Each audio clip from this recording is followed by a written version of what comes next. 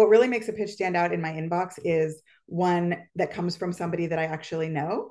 And I don't necessarily mean somebody, that I know in person and we hang out, but I mean somebody with whom I have a relationship, even if it's strictly digital relationship, but we've worked together. And in the past, you've been able to give me the things that were useful to the type of content I create, avoid like being, sort of obnoxious or sending things that I found, like morally questionable, but it's people who have over the years really delivered things that have helped me. And so we have a good working relationship. And so when I see that name in my inbox, that's when I click and I think, there's, my default position is there's probably going to be something useful in here to me.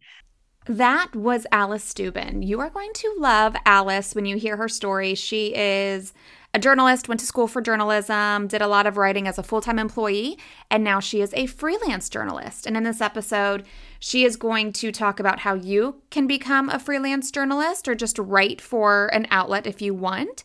And then she's also going to get into pitches. What makes a pitch stand out to her? What mistakes people are making, how people can fix those mistakes. And then we go into the mindset of the small business owner that personally, it drives me crazy. I always talk about this when people say they're not big enough for media exposure. They're not ready to earn media exposure and they make all these kinds of excuses. I've heard myself talk about it with you over and over and over again. And now Alice is going to talk about it with you. So if you don't listen to me, then listen to her. This is something that I am going to cut a little bit out of it. You're not going to get all of what Alice says on this topic because I am going to take some away for those special people in my media mentoring program and in my 3-day program, Pitch, Publicity, Profit. So please be on the lookout to hear all of what Alice has to say in there. And if you are not yet consuming my content off of the podcast app and off of YouTube, then make sure you head to MediaMavenandMore.com and check out what I have going on there. But now let's get into pitching to get exposure with Alice Dubin. Ever wonder how some people seem to get all the media coverage, but you don't? Go behind the scenes with a TV reporter, national on-air host, and news contributor who's interviewed celebrities, took you inside the Versace mansion, and even stood on a chair to interview basketball legend Alonzo Mourning. Get ready, because Become a Media Maven is the podcast where Christina Nicholson is sharing secrets from her years in front of the camera, in the editing booth, and now behind the podcast mic. Alice Dubin, welcome to Become a Media Maven. Thank you. Thanks for having me. I'm so excited to have you here. I love talking to writers because they get pitched 24/7 like I did when I was a TV reporter, and I just love comparing stories. But before we get to that, you live in LA and you write for Good Housekeeping, Women's Day, Prevention, Insider, Glamour, Fast Company, Parents, like a lot of outlets. How did you get started doing this? And is this something that is a full-time gig, or is it a freelance gig, or is it a freelance that pays the full-time income? Yeah, so sort of all of the above. I definitely I got a somewhat traditional start in journalism. I went to NYU for grad school and got a master's in journalism, cultural reporting, and criticism. And back then, I think the aspiration was sort of going into magazines, and it was the Condé Nast, heyday, the black cars, the expense cards, all that. But I actually got my first job in New York, my first staff job as an editor for an event industry trade. So I started, event reporting, and it was really, really fun and lively and exciting. And that led me in all different directions, including back to LA, where I'm from, when we were launching an LA bureau, and I had the chance to come and do that. And from there, I did that for a long time. Actually, it's very close to my heart, event coverage on the B2B side. And then I to make a long story short, I was started freelancing, and that really grew and grew, and eventually it kind of took up a lot of space, and then itself morphed into a staff job where I was a staff editor at Bravo TV over at NBC Universal, and we were launching our lifestyle verticals, and so I was heading up travel and food over there. And then in the fall of 2019, right before the pandemic, about five months before the pandemic started, I got laid off in a restructuring. And of course, that was, really hard. It was really hard for my identity. It had never happened to me before. And so I started freelancing, which I originally thought would be a stopgap measure, and I would eventually be looking for the next, staff opportunity. And my freelance business just grew and grew. And not only that, but I grew to just enjoy it so much, and the flexibility and the diversity of the work that I get to do and the choices that I get to make. And, it's well compensated. And so now I don't see that I would ever go back. So my freelance business is Alice Dubin Media. And I do, as you say, contribute to a huge range of outlets on the B2B side, B2C side, also some content marketing type of work and other copy work, but primarily journalism. And I love what I do. So I've been doing that now full time for 2.5 years. So in summary, yes, it's freelance. Yes, it's full time. Yes, it pays the bills, and I'm fully committed. I love it. Tell me how you break into freelance writing, because I feel like it's one of those things where it's competitive. You have to already know somebody on the inside, and it's not as easy as it used to be. So I would say yes and no to that. I definitely get a lot of sort of word of mouth work now, or by now, 20 plus years into my career, I've worked with plenty of editors who have since moved elsewhere to other publications, and that opens new doors and so forth. So obviously, with anything, it helps to have experience and relationships, emphasis on the relationships. But I also think that now is kind of a great time to get started in freelance. Because there is actually a lot of access. So there are many, many Facebook groups, for instance, that, where editors are calling for pitches, or people are calling for contract editing help or so forth. And you can just sort of throw your hat into that. Yes, it's competitive, and some of those may tend to be more of the entry level opportunities, but they totally build and develop. And I've, in the last couple years really, actually gotten some great clients that became, really big anchor clients, and the work expanded and the scope developed into really exciting stuff from just responding to, a posting in one of these industry Facebook groups. I also, for people just getting started, I can't recommend highly enough the industry newsletters, and I'm certainly not just saying that because I have my own. In fact, I don't know that mine would be especially helpful to writers. Mine is more targeted towards publicists, but there is a newsletter called Opportunities of the Week, Sonia Weiser, I believe, and she kind of aggregates every editor calling for pitches on Twitter or wherever she finds them online, aggregates them into a super convenient newsletter. I think it's twice a week. And there's just tons of opportunities there, and tons of leads and contact information. And I mean, that's like an amazing $3 a month to spend. So I do think there's a lot of ways, to get into it incrementally. And you, of course, just have to keep chipping away, and there is no substitute for relationships. But there are definitely ways to get started that I think are really accessible right now. Perfect. I will link to that Opportunities of the Week in the show notes if anybody wants to take a look at that. I'm distracted by your nails real quick, and then we'll just digress for a second. I'm so pleased to hear that. Is this the glazed look that we're doing? Okay, if you're referring to this Bieber thing, I am Oh, oh my God, what is her first name? Haley, Haley. right? She did this thing where I think that went viral on, She actually did nothing. People just saw her right, nails right. and were But, like, oh, I love those. and they did, I think it was, like chrome. Yes, which I tried, and it doesn't look very chrome to me. Well, If oh you're no, watching this on YouTube and not well, listening and to it the also podcast, depends on what the base coat that's is. true. So I learned. But I have been doing chrome for a long time Okay, before. people. I care about nails. I think it is one way that I, as an adult person with two kids and a lot of responsibility, get to express like whimsy and creativity in my own life. So I care about nails, man. So I Alice was on the trend first. let it be known. Let it be known.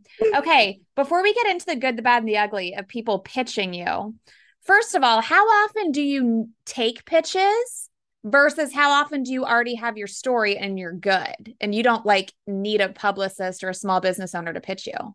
Yeah, I mean, that's a great question. And again, this is a topic that I write about a lot and talk about a lot with industry folks. Yesterday, I wrote on my newsletter, which I said is geared to publicists. It's like 5 mistakes you're making when you're pitching, because and how to not make those mistakes. In many cases, it doesn't take any extra time, or it's just a little bit of awareness.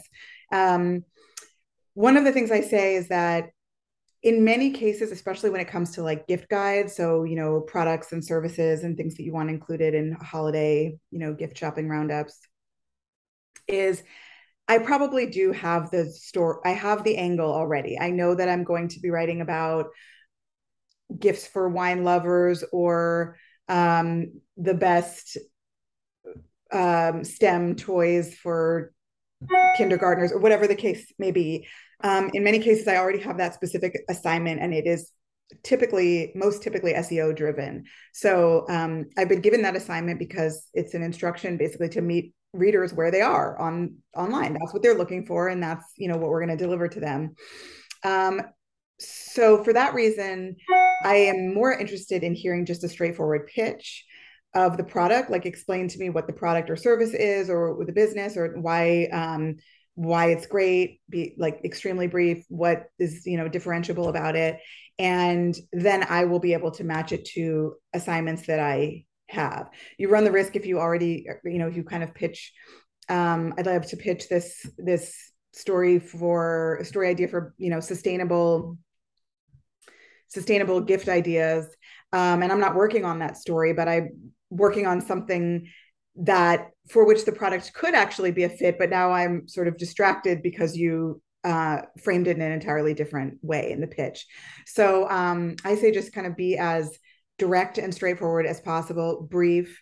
I also say make your pitch email searchable if possible, because I know many other journalists kind of use our inboxes as Google. Yeah, sure. So if you just link out, for instance, this is a Dropbox link to all of our client assets in this library. I don't know what that is. I won't be able to find it later by searching for it. There's no keywords in there or phrases. And also it kind of puts the onus back on the journalist whose inbox is completely overstuffed to then do more work, to go and do the research in the library. And I'm not saying, please don't annoy me, like that's annoying. I'm just saying that I won't have time to do it. So it's not productive. Oh, I would say, please don't annoy me and don't do it because it annoys me. It annoys me. I think we have a lot of, obviously, as lifestyle writers, we spend a lot of time talking to each other about that annoying pitch or that ridiculous approach, or from a publicist. And then certainly publicists spends a lot of time talking to each other about, how the annoying things that journalists do, or stonewalling, or whatever the case may be. And that's fair. We all deserve to gripe, right? But I think we can be most helpful to each other when we actually are transparent about these things. You're nicer than me. Oh, well. You're nicer than me. When I was a TV reporter, I hated publicists. I was so annoyed by them. I did not want anything to do with them. And now here I am, the owner of a PR agency. You went to the dark side. That's what everybody says. I went to the dark side. So, what makes a pitch stand out to you? Obviously, we want to keep them short to the point, use those keywords, just give you what you want. But can you think of any examples where you're like, hell yeah, I wish people would pitch like this? Yeah. So one thing, and I almost hate to say this because this is not it's not immediately actionable necessarily, right? Or it's not going to deliver results tomorrow. But what really makes a pitch stand out in my inbox is one that comes from somebody that I actually know. And I don't necessarily mean somebody, that I know in person and we hang out, but I mean somebody with whom I have a relationship, even if it's strictly digital relationship, but we've worked together. And in the past, you've been able to give me the things that were useful to the type of content I create, avoid like being, sort of obnoxious or sending things that I found, like morally questionable, but it's people who have over the years really delivered things that have helped me. And so we have a good working relationship. And so when I see that name in my inbox, that's when I click and I think, there's, my default position is there's probably going to be something useful in here to me.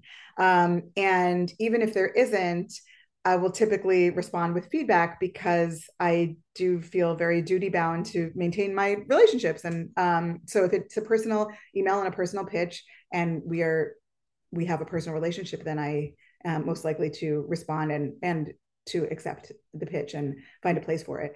Beyond that, I would say simplicity is the best way to go. I even think bullet points, can be useful. Let's backtrack a second to talk about subject line. Like, I don't need anything punny or jokey. I don't need the angle necessarily, just kind of just the facts. And then in the pitch, you might say, especially if it's a straightforward product, right? Like, this is the product. Here's an embedded photo of it. Here's a link to it. It's available online right now. Maybe add any affiliate reference, any reference to it being in a particular affiliate relationship network. And then maybe add like a bullet point that says, I think this would be great for, wine lovers, gift guides, sustainable gift, blah, blah, blah. Just very briefly to kind of help direct my thoughts without suggesting that there's kind of only one way to cover this thing. And then I also would certainly say if there is a story, like it's from a mom of color owned, brand, there's an interesting story there, or whatever the case may be, do go ahead and tease that a little bit so that I can understand which questions to pursue if I want to. And that way, but I think keeping it brief, straightforward, all in the body of the email is the way to go. So you mentioned affiliates, and I wanted to ask you what you think has changed in the last year or two. Something that I've noticed with my clients who sell products specifically is that if they are not on an affiliate network, they're almost not going to get coverage. Yeah. I mean, do you want to explain what that means for people who may not know? Sure. So, affiliate, okay. In very brief, like an affiliate link is, if I'm doing a roundup of the 10 best weekender bags, and I include an affiliate link, which is essentially a tracking link that's unique to that story, and a reader clicks through and buys that product, the outlet, not me, just to be very clear, unless it's my personal publication or newsletter, but the outlet will then get a share of the revenue, usually some small percent, possibly a larger or very significant percentage. And this is really the direction that pretty much everybody is moving in.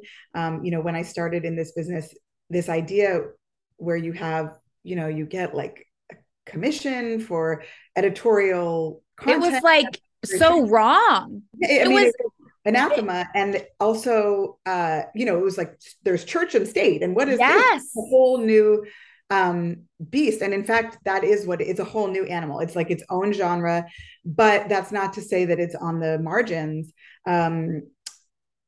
Everybody does it. The New York Times has Wirecutter.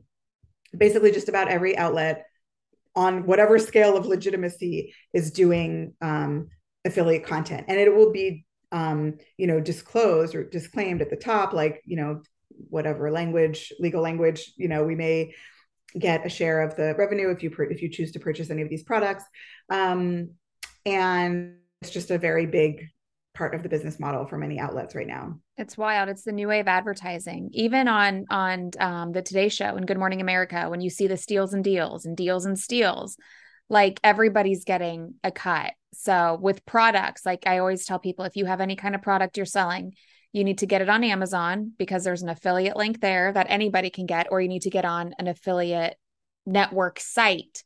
And that is something that is separate from advertising, even though kind of is like advertising. Right. I mean, so gray. I think these are all new territories, or as I said, I really think it's just its own format. It's not a subset of like, traditional things that we used to do. It's sort of like its own thing. And I wouldn't say that you absolutely have to have an affiliate, relationship for your product or service to be covered, but I would almost say that. Yeah. I mean, because certainly there are exceptions, and I know there are some cases, like I've contributed in the past to at least one outlet that the rule was, affiliate, there should be affiliate commissions available for any of the things that we include, with the exception of, for instance, woman of color owned small business, for instance. I actually don't even contribute to that outlet anymore, so I can't say that I currently have, exceptions that I'm aware of. The general ask is that it's the preferred way for journalists to write a story and to build a story is that the products are available in to have that affiliate commission. That's not to say that the stories are not editorial. I'm certainly creating stories from my own judgment, and in some or in many cases from my own like very direct experience with testing or using the particular item. It's not like, people say, please include this. Look, the kickback is this amount. It's not like that at all. The stories are created from our own editorial judgment, experience, testing, whatever the case may be. But if it doesn't have an affiliate opportunity attached to it, it may not be something that we would be likely to consider for a story. Right. Okay. I want to switch gears and ask you about just the mindset of a lot of people that I work with. I work with a lot of small business owners, teaching them how to pitch to be featured in the media. And a lot of them say, oh, I'm not big enough yet. I'm not making enough money yet. I don't have a big enough team yet. I always say that actually helps you, because when we deal with these bigger companies, like they're a pain in the ass because they have so much red tape. And there is this mindset that they are not ready to earn media exposure. So I want you to address that, because I feel like just coming from me, they don't listen. So maybe they'll listen to the two of us. Are you referring to expert commentary or product? Experts, people who have created products, but I would say more on the services side, more on that expert side. They think they need all of these other things first to be worthy of the media coverage. And I'm like, no. You get the media coverage first, and that makes you appear worthy. Right. And I think, first of all, just even outside of the world of media, but just in a completely general, as a general rule, I think. I am stopping this podcast for just a second. Alice shares some great stuff here, and it's so good. I kind of wanted to keep it a secret, and I am pulling it away just for my audience in the media mentoring program and in Pitch Publicity Profit. if you want to know more about how you can hear from experts like Alice and other people in my network, in addition to everything that I teach, then head to MediaMavenandMore.com/publicity to check it out. Okay, now let's get back to Alice. Okay, Alice, you've been amazing. I'm going to link to your website, your Instagram, and your Twitter in the show notes for this episode so people can start building a relationship with you. So when they pitch you, they will not be strangers and you will stand out to them. Yes, and thank you. I would also add that I do have a Substack newsletter, alicedubin.substack.com, and in there I include my open calls for pitches. So you'll always know what I'm working on and what your clients might be a fit if you subscribe and check it out. Love that. Alice, is there anything else you want to add that I should have asked? I don't think so. It was lovely talking to you. Awesome. Nice talking to you too. And we will see you on the internet and read all of your stories in all of the places. Thank you. I hope so. Take it easy. Thank you so much for listening. If you haven't yet, make sure you tap that subscribe button. Share this with a friend. If you have a small business owner friend, be sure to share this episode with him or her. If you have ideas for future podcast episodes, then please let me know. I will see you again very soon here on Become a Media Maven.